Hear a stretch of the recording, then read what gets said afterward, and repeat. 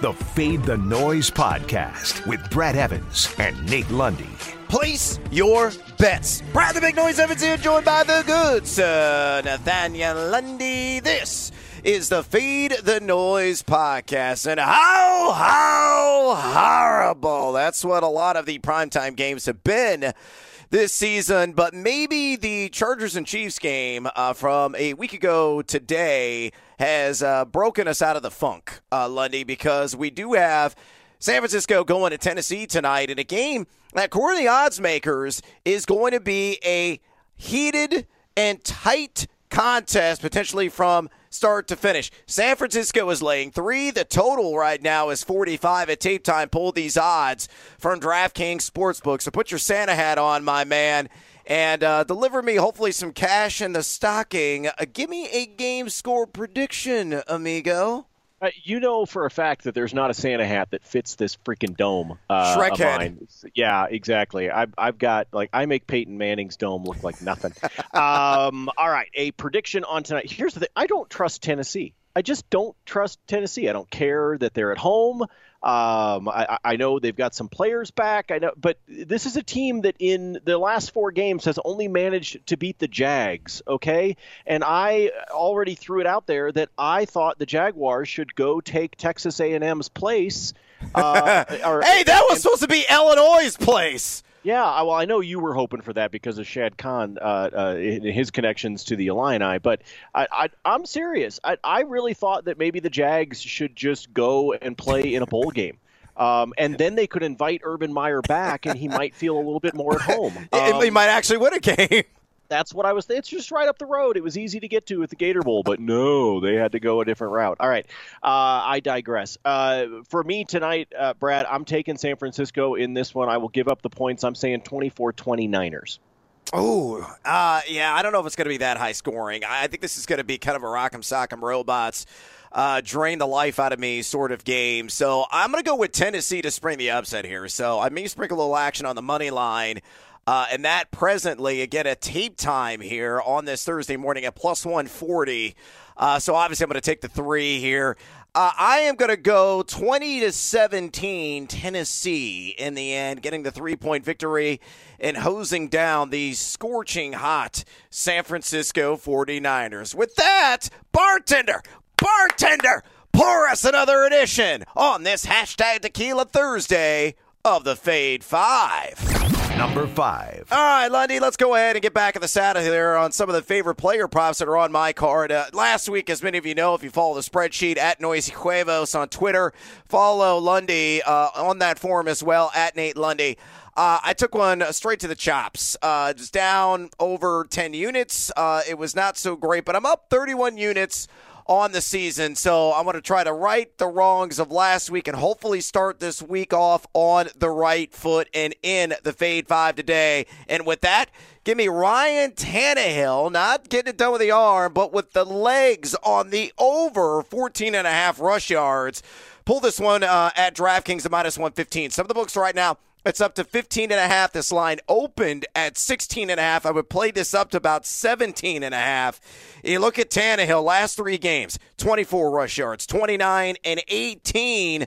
He has been over the 14.5 yards mark in 8 contests this season. San Francisco, they like to push pedal to metal defensively, really try to dial up the heat, bring pressure on the pocket. The 8th highest pass rush rate of any team in the NFL. And 8 quarterbacks have gone over this number, including the sloth-footed Matt Ryan, who is, you put a red nose on that guy, he could play Rudolph because it looks like he is dragging a sleigh of presents every time he tries to escape the pocket. Hell, Luddy, he went for 20 last week. If Matt Ryan could do it, you sure as hell can bet that Ryan Tannehill won't screw us. So fade or follow over 14.5 rush yards for Ryan Tannehill. Oh, yeah, this is too low of a number. I'm actually with you. I'd play this up to probably 16.5. Maybe you could talk me into that 17.5 threshold, get all the way up to there to the ceiling. I won't go any higher than that. because you always run the risk of having the backwards, or you run the risk of the books, trying to decide whether something's a sack or a kneel down.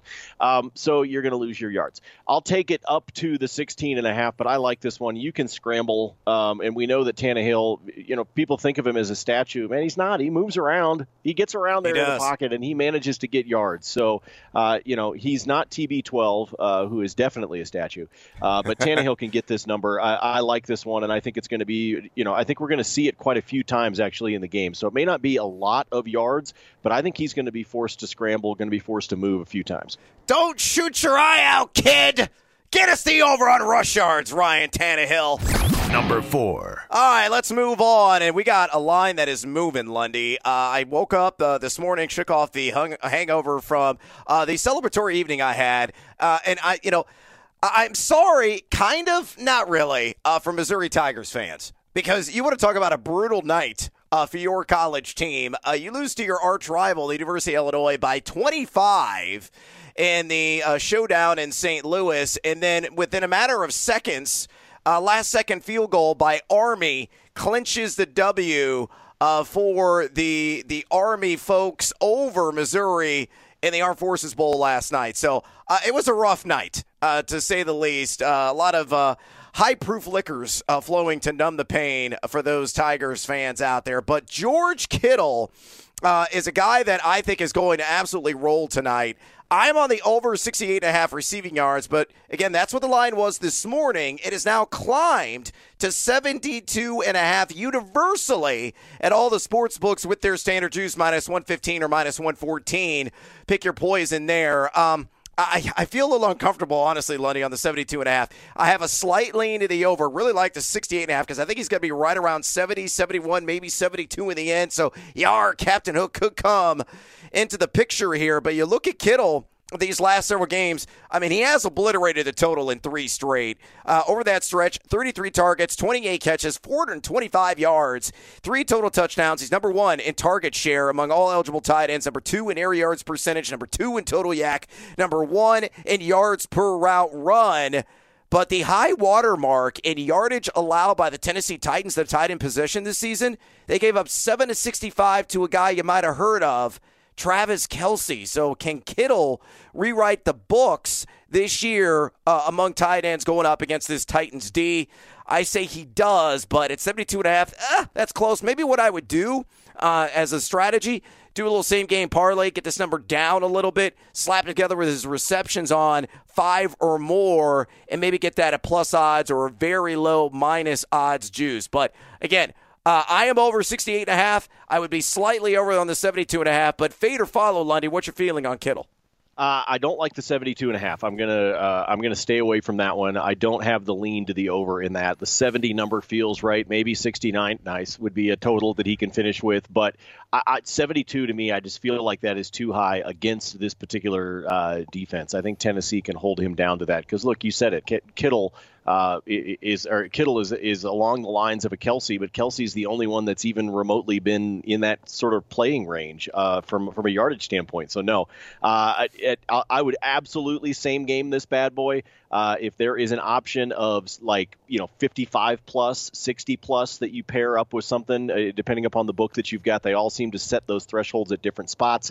But I would say that I would take it in the same gamer. And if you really want to get crazy, same game it with an anytime touchdown for him. Ooh, that could probably be a nice little payday for you.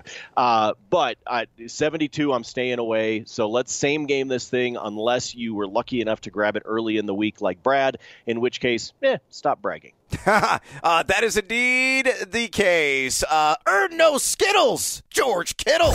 Number 3. All right, let's move on, and let's live in the land down under on this next player prop. And this one's tied to Jeffrey Wilson Jr. I got the number at 77.5 rush receiving yards, Lundy. It is now dipped back down to 74.5. And I think the lowest I saw this week was at 73.5. And I'd be under on everything. There is no Elijah Mitchell. So that is the good news for Jeff Wilson Jr. The bad news is twofold. One, Deebo Samuel is going to play a prominent role as a rusher yet again. Probably going to get anywhere between, I would say, 6 to 9 carries in this contest. And then you look at the matchup. And it is very unspectacular because the Tennessee Titans have allowed just 3.78 yards per carry, 100.5 total yards per game to all running backs this season. Only 5 rushers have gone over this total this year. And over the last 4 games, 0. Nunca. Zilch have done it. So, and that includes Najee Harris, who they really bottled up last week. I don't think he even cracked 30 combined yards in that game, but didn't get a whole lot of touches. The volume, I think, will be there somewhat for Wilson. I'm expecting anywhere around 16 to 18 carries. He might get like a catch. He's very uninvolved as a receiver out of the backfield, but based on the unattractive matchup, based on the fact that Deebo Samuel is going to eat into the volume for Wilson, and based on his large inefficiencies and some of the advanced analytics that are out there, I think this 77.5 rush receiving yards combined tucks under minus 115 at DraftKings. Vader, follow my man. Yeah, because this defense is not Atlanta. I mean, right. let's go back and look at spade. Exactly. I mean, sometimes you can get sometimes you can follow trends with certain players and you can say, okay, well, you've got, this guy just did this, or he had 18 carries, or he had 21 carries, like in the case of Wilson, who did that against Atlanta for $110. But I mean, come on, people, it's flipping Atlanta. I mean, you got to pay attention to who the opponent is, and what he can take advantage of. This Tennessee defense, very different than Atlanta's because, oh yeah, they play defense, which Atlanta does not. So I think he's just going to be in trouble, and I think the biggest thing for me is actually what you brought up a second ago. He's been fun from a betting standpoint. We've found a lot of good player props on him, but Deebo Samuel is going to screw up Jeff Wilson Jr.'s usage in some form or fashion. And because Wilson is not involved in the passing game to any extent that it's a big deal. I mean, he has yet to crack 10 yards receiving in a game. So he's just not a guy that gets involved there. So you put those two things together, this Tennessee defense should be able to hold him down. And I think, as you talked about, I think Shanahan's going to be a lot more interested in trying to find those ways to get the ball into Deebo Samuel's hands than he is trying to figure out how to do that with Jeff Wilson Jr. So take the under. Yeah, no doubt about it. Fade Jeff Wilson Jr.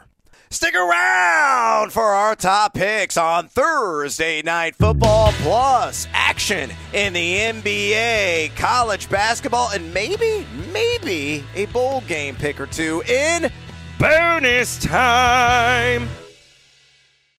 Number 2. All right, Lundy, let's get back after it here on this Thursday Night Football Titans versus 49ers matchup. And let's go off the beaten path with a name that a lot of people may not be all that familiar with, at least casual fans. Jauan Jennings of the San Francisco 49ers, and I'm taking the over. Now, I got it at 18.5 when this line opened on receiving yards. It has now crept up to 20.5 everywhere. The lightest juice in the industry currently at FanDuel at minus 110 on the over, and that is my play here.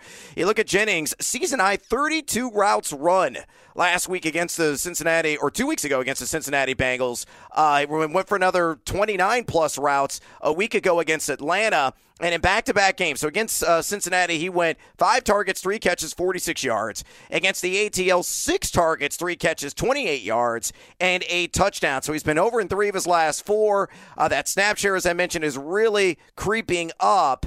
And with Deebo Samuel now being relegated to more of a rusher than a receiver with Elijah Mitchell out, that means Jennings is going to be even more utilized as a receiver out of the slot, and he'll work occasionally as well outside. So fade or follow, very low threshold here for Jauan Jennings on this number 20.5 against a Tennessee Titans secondary that a lot of quarterbacks have thrown on all season long. Yeah, you better hope, though, that he gets a huge chunk of it on one catch. For example, against Minnesota, he finished with 24 yards, but 21 of those came on one catch. Against Cincinnati, you were just talking about the 5 targets, 3 catches, 46. Well, 25 of those yards came on one catch. So he obviously hit the over, a one-and-done type of thing, which we can hope for tonight. But clearly, for him to get up into that kind of range from a receiving yards total, he's got to break at least one of them to get, a dozen, 15, 16 yards all at once. So that's what I'm going to be looking for from him, is hopefully somewhere in the first, say, half, maybe trickling into the third quarter, that he picks up some sort of a catch. But you're right. This is the Deebo Samuel factor again. You're exactly right, because he's lining up more from a rushing standpoint, and that means that you've got Jennings in a position to be able to make some catches. So I like this one. I do think he can get over the 20.5, even though this has jumped up a couple of yards. But again, look for him to get a big chunk, if not all of it, on one catch. Jingle Bell Rock with Jauan Jennings. Number 1. All right, let's move on to my top play on the board. Let's get with it with D'Onta Foreman, a guy that they pulled off the scrap heap to the Tennessee Titans, trying to find that critical replacement for Derrick Henry, and he's done more than a serviceable job. Now, Lonnie, this number has jumped all over the place this week. It opened at 50.5. I got it at a low of, the ultra low was 44.5. I think I locked it in at 45.5, and it's now jumped back up to 48.5. Although the high water mark is even higher than the original line. At FanDuel, it's at 51.5 on his rush yards prop. So at the 48.5 at MGM or Caesars or DraftKings, let's use that as a measuring stick, and I will take the over. MGM with the lighter juice at minus 111. You look at Foreman, a player that's gone over the century mark in 2 of his last 3 games, accumulating an appreciable and respectable 3.06 yards after contact per attempt. So a very strong downhill runner with that big bruising body, picking up all that yardage after initial contact. You look at San Francisco, last 5 games, only given up 3.86 yards per carry and just 64.0 rush yards per game to the running back position, but 8 tugboats have plowed ahead for the over on the 45.5, and I believe it's 7 that have gone over the 50-yard threshold against the Gold Panthers this season. So Lundy at 48.5, D'Onta Foreman. Are you going to fade or follow my overplay? Again, MGM at minus 111. God, I don't like this number. Don't really like it at all. Yeah, because here's the thing. Every now and then, Brad, when the books do this sort of thing, I am left scratching my head going, what are they thinking with this number? This just seems too low. But then I sit back and I realize that these guys are a lot smarter than I am. So then I go, all right, what am I missing? Where am I? Because to me, I feel like this should be a higher number than this. I feel like he should be able to get up into the mid-50s, maybe even the upper 50s. And then I look at a number that's low like this, and I go, all right, what do these assholes know that I don't? There's something math creeping. They know in, right? math, Lundy. Well, they do know math. As you well know, my son, the engineering student at the University of Illinois, has proven to me how little I know. Every time I see him when he comes home from college, and I'm like, yeah, everything you just said, JJ, makes absolutely no sense to me. So I'm reminded of the intelligence frequently. I will take the over, but I just because again, this seems stupid low to me. I really do believe that he should be pushing into the mid to high 50s. So the fact that this number is low like it is has me scratching my head. I can't figure it out, dude. Well, here's my only explanation, and again, I'm a dunderhead as well and a dimwit, and I'm terrible at math.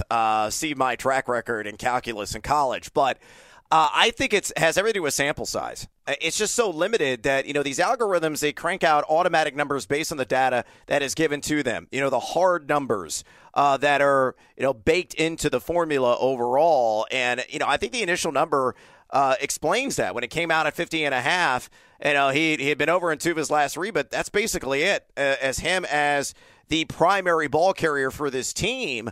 And then you take into the account that San Francisco has been relatively stout against the run over the last 5 weeks and for much of the season.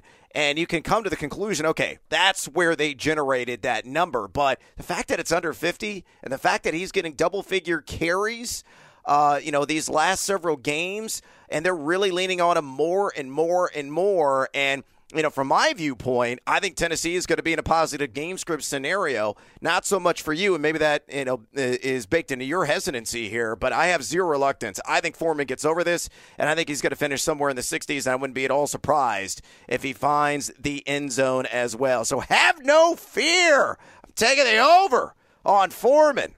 All right, Lundy, before we get on out of here, anything else that is tickling your fancy on this Christmas Eve, whether it's Thursday Night Football, whether it's maybe college football, the bowl season underway, college basketball, the NBA, what else you got on your card?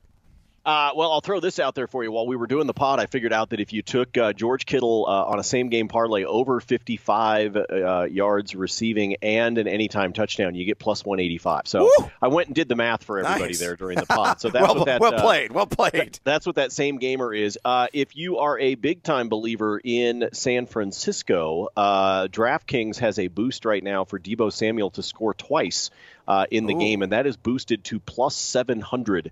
Really? And I'm pretty sure he's going to score once, so it could be worth, just a little sprinkling just in case he decides to find the end zone a second time. But I'll throw those two out there for you for Thursday night. Then let's talk about the bowl games. It is not the Sarsaparilla Bowl. It is the Gasparilla Bowl, and that is UCF against Florida. Folks, take UCF. Are you aware of all the weirdness that's going on with Florida for this particular bowl game? First of all, they're Florida, which means they probably are looking back and saying, if it doesn't involve the New Year's Day or a college football playoff, we don't give a crap. So that is part of it. But here's the thing. The quarterback that is going to start for Florida is Emory Jones. He has already said that he is transferring after this game. Okay, so let's start there. Yeah. He doesn't give a crap because he's not going to be playing for this team next year. We know that Florida fired their head coach, and they named an interim head coach who has already been told by the next coaching staff that he is not going to be retained. So he is much like his quarterback. He has not only 1 foot, but 1 leg and half of his torso already out the door.